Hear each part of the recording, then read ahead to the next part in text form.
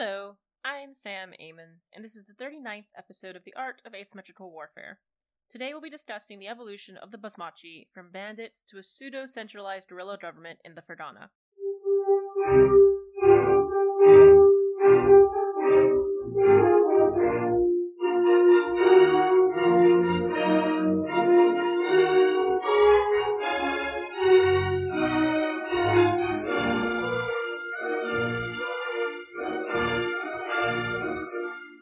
But first, it's time for our Making History segment. You know the drill. Get your vaccines and your boosters. Help those around you get their vaccine and boosters. As of today, about 900,000 people in the United States died from COVID-19, which means we're losing about 2,000 to 3,000 people a day to COVID-19, and we're seeing 100,000 COVID-19 related hospitalizations a day in the United States. Worldwide, 5.7 million people have died, with the United States leading with the most deaths. Please get vaccinated. Keep wearing your masks. Practice social distancing. COVID-19 isn't over, and it isn't something we have to live with. It's still a very active pandemic, and we still need to take active precautions to protect ourselves and our loved ones. A few weeks ago, Manchin, Sinema, and 51 Republicans gave the biggest middle finger to everyone in the United States and voted down amending the filibuster and then killing the voting rights bill in Congress. I hope you took these last few weeks to process that defeat and rest. Things are hard and scary right now, not only because of the rising racist authoritarian right that seems poised to win elections in 2022 and beyond, but because of 2 long years of COVID-19, plus the deteriorating climate, increased attacks on people of color and LGBTQ plus people, especially trans people, the inability to provide for ourselves and our families, and just the slow, never-ending destruction of everything and everyone we know and love. I understand, and I also understand if you need to take a break, or if you need time to grieve. Time never really given to us in the United States. We have so much to grieve, and the GOP and their white supremacist supporters are determined to give us even more. I'm not going to pretend to know how this ends. There are hundreds of people smarter than me who are predicting a wide array of different scenarios. Not many of them are good or easy, but if you're like me and you want to know what to do next, here are a few options still open to us.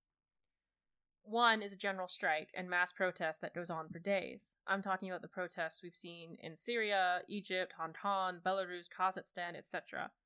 That means being prepared for a wide array of government responses, as well as supporting people who are punished via losing their jobs, evictions, etc. I don't think it's impossible to organize, but it requires a lot of organization and coordination. The best way to start is talking to your local unions, see who's currently on strike and how you can support them, or even how you and your fellow coworkers could join in. So talk to your local unions and study how protesters in other countries organize their protests.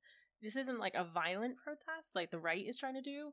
This is a right that we have as people in the United States to say that enough is enough and we need voting rights. We need, Build Back Better deal with all of the different stipends and different tax credits that were supposed to help the little people, not the big businesses. We need, our government to take the threat of rising fascism as a serious threat and stop giving money to the police who support the fascists and start investing in our communities, right? If you really want to end poverty and you really want to end crime, punishment and indefinite imprisonment isn't going to do that. It's not going to solve the problem. We have literally decades of data proving that doesn't solve the problem. So these are things we want the government to take seriously. These are the things that we believe in. And that's what the protest would be about. And that's what the general strike is about. Because there's so many jobs in the United States right now where you're literally risking your life just so you can maybe feed your family, right? You might be facing eviction, but you still need to go to this low-paying job because you can't go anywhere else, right? You don't have that upward mobility. You don't even have the option to look. And that's what we would be protesting for. So the best way, like I said, is to talk to your unions, but also talk to local organizations such as Indivisible, Black Lives Matter, Never Again, Stand Up for Racial Justice, NAACP, Planned Parenthood, even the ACLU. Join those bigger organizations that have connections to all the smaller organizations in your area, and you can kind of learn about activism and organizing with big groups, and then get involved with your really local groups. The second option is that we increase our organizing efforts on the ground level and run for every local position in the country. I'm not someone who says, just vote blue and all problems will be solved. I'm also not someone who's like, just forget elections, because that makes no sense. What I am saying is that you can do both. You can organize with your local organizations, figure out what's out there in the activist space, figure out how you can help and support local activists and people who are struggling, and how you can show up to prove to, Nazis and fascists that they're not welcome in your communities. And then you can also run for election or help campaign for candidates. Right now, the ground level, the local level, is where we have to win. The federal option to save voting rights is dead right now, which means it's up to not only the states, but to the cities and towns, the counties and districts, and every individual in the United States to fight for voting rights. The Republicans know this, which is why they're stonewalling us on the federal level and flooding local positions with dangerous racist authoritarians and fascists cut from the same mold as that person, Marjorie J. Taylor. Right now, if our democracy has any hope of surviving, it must be fought for on all fronts, and that means we need people to care about electoral judges, state secretaries, school board members, etc. All those boring positions that you think mean nothing are now the most important positions in this fight. Because elections in Florida, Wisconsin, Georgia, etc. could very well depend on a single election judge who decides to uphold democracy. Some organizations that will help you volunteer candidates or run for yourself are Run for Something, which is a great organization that literally takes you from I think I want to run, to planning a campaign. The Democratic Legislative Campaign Committee, they help Democratic candidates run for positions. The Democratic Association of Secretaries of State, that is a group that focuses specifically on Secretary of State positions in the country. And then talk to your indivisible groups. When it was the 2020 election, I was part of an indivisible group, and every day we were calling people, we were texting people, we were mailing campaign flyers and postcards. And when, before COVID, during the 2018 election, we were going door to door campaigning for people. Indivisible did that. And so if you really want to get involved, Indivisible is a great group to do that with. I'm also going to provide a link to all of these organizations, but also a link to this great article called Want to Win the White House, which explains exactly why local politics and local positions have become so important. Finally, we need to speak to our white communities. Historically, communities of color, not white people, are the strongest defenders of democracy in the United States. During the last few elections, white people have voted for the racist, authoritarian fascists. 55% of white people voted for Trump in 2020, and 54% of white people voted for him in 2016. 58% of white people voted for Bush in 2004, and 55% of white people voted for him in 2000. If white people voted for democracy, the racists of this country would be in big trouble. But right now, they don't, and so the GOP does this stuff because it knows it'll do away with it. I don't know about you, but I don't want the GOP to sit here knowing that my community is going to vote for them no matter how racist they are, or how authoritarian they are. Surge, which is Stand Up for Racial Justice, has some great resources on how to talk to white communities about their inherent racism, which we'll include a link to in the description. I'd also recommend the books So You Want to Talk About Race by Ijeoma Oluolu, How to Be an Anti-Racist by Ibram X. Kendi, and White Fragility by Robin J. D'Angelo. And now it's time to talk about the Basmachi and the Ferghana. The Basmachi, who are often thought of as the great boogeymen of Turkestan, spent most of 1918 and 1919 organizing themselves, mostly in the Ferghana, but there were a few units in the Khiva and Bukharan Emirates as well. The Basmachi originated in the aftermath of the 1916 Central Asian Revolt, but don't really form the concept of the Basmachi as we know it today until the fall of Kokand in 1918. By the end of 1918, there were 40-plus self-organized Basmachi units, with 3 men emerging as effective enough leaders to unite the different groups. Urdush of Kokand, Madamin Bey, whose family originated from Kokand royalty, and Ibrahim Bek, who was organizing in Bukhara and was loyal to the Bukharan emir. For this episode, we'll focus on Urdush and Madamin in the Ferghana and save Ibrahim's story for the greater story of the Bukharan emirate and the Red Army. Urdush, who was the chief of Kokand's militia, and Madamin both fled to the Ferghana after the fall of the Kokand autonomy and organized different branches of the Basmachi. Urdush led the first attack against the Russians, and by the end of 1918, he had raised an estimated 4,000 fighters. Madamin Bey enjoyed the support of the ulama, merchants, and moderate members of the Basmachi and the Ferghana Valley. By the end of 1918, both men had built minor fiefdoms for themselves, and it was clear that either they learned how to work together or risk destroying their own movement by fighting with each other. Part 1. The situation in Turkestan in 1919. In 1919, the Basmachi were faced with three main problems: famine, the Bolshevik forces, and the Jadids, and competition amongst each other. As we've talked about in previous episodes, the Russian Civil War disrupted Turkestan's food supplies, plunging the region into mass starvation, while the Russians used armed groups to forcibly requisition food from the poor indigenous and Russian farmers. According to Jeff Sahato, an estimated 30% of the Ferghana population died in the famine, which is one of the reasons why it became a Basmachi stronghold. The more the Russians stole from the people, the more they fled into the Basmachi's ranks. Some of these new recruits included Bashkir, Tatar, and Jadid reformers, as well as ulama and conservative merchants. To try and counter this, the Russians switched the focus of their requisition efforts from the indigenous peasants to the Russian peasants while waiting for Red Army reinforcements.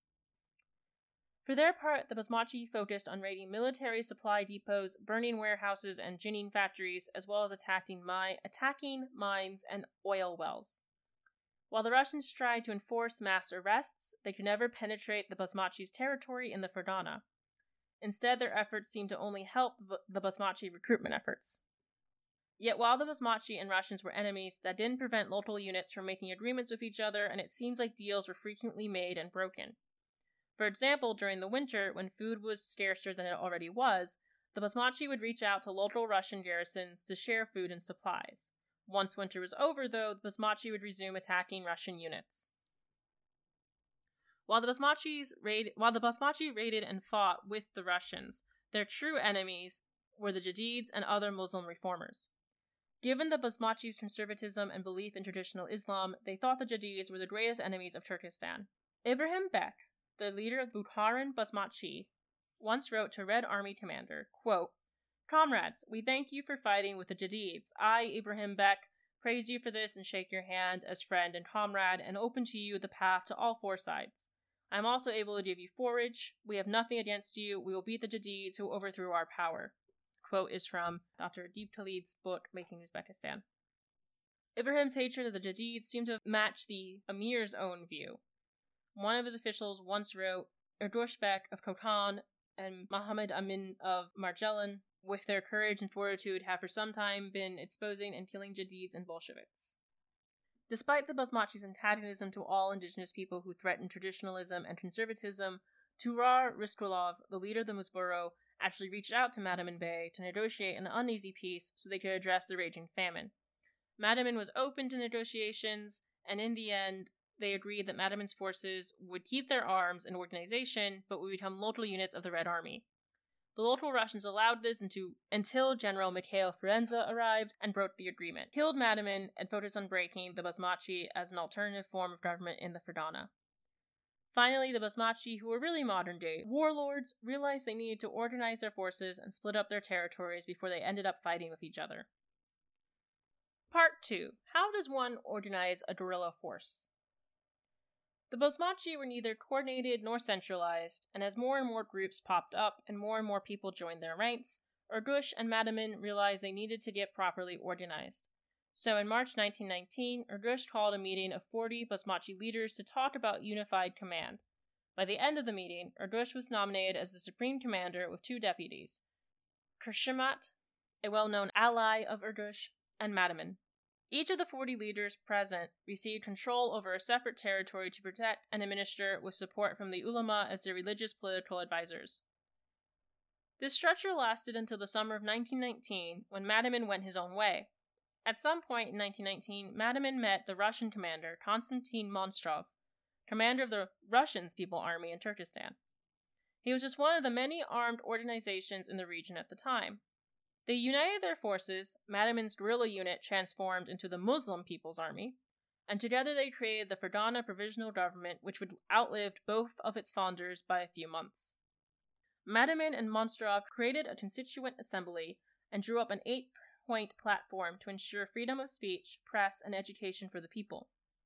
They called for an elected assembly and a 5-member cabinet, although it's doubtful if they ever held elections. Like the Kokan government, it failed to execute any meaningful policy, but gained political recognition and aid from abroad. This would lead the Soviets to claim that their government was an evil British plot to take Turkestan away from the Russians. While it seems that the British were aware of Madamin and his work, sent him financial support, and even sent agents to negotiate with him, It's doubtful they masterminded the creation of the Ferghana provisional government. The Soviets would make similar claims about the Turkestan Military Organization, a unit consisting of former Tsarist officials and generals. You can learn more about them and the Soviets' claims by joining our Patreon and gaining access to our exclusive episode on Osipov's Uprising. Monstrov and Matamin knew they would not survive long if they did not defeat the Bolshevik forces in the region. Together they took the city of Osh in September 1919 and were involved in the siege of Andajan, where they encountered Frunze's Red forces. He pushed them to modern-day Kyrgyzstan-Xinjiang border. Frenz captured and executed Monstrov in January 1920, and Matamin surrendered his forces and formally joined the Bolsheviks in March 1920. He would later die that summer. By the end of 1919, the Basmachi of the Ferghana attempted to organize their forces to improve their effectiveness. They recruited 20,000 fighters, organized a provisional government with a Russian army also aligned against the Bolsheviks, and were impeding the Bolsheviks' efforts to gather supplies and establish their hold on the Ferghana. Even though Matamin would die in 1920, he left behind an organized guerrilla force under the command of men like Irgush, Ibrahim Bek, and others who would prove not only to be a thorn in the side of Ferenc and the Red Army, but also entice a certain former Ottoman general to join their cause and attempt to regain quote-unquote lost glory. I hope you enjoyed this episode. You can listen to our full catalog on our website, www.samswarroom.com, as well as on iTunes. If you enjoyed this episode and you want to support all future episodes, please join our Patreon. We have several awesome perks, and your support allows us to continue producing great content while also branching out to other mediums and conflicts. So please support us by joining our Patreon link in the description. Until next time, get vaccinated or your booster, wear a mask, practice social distancing, and stay safe.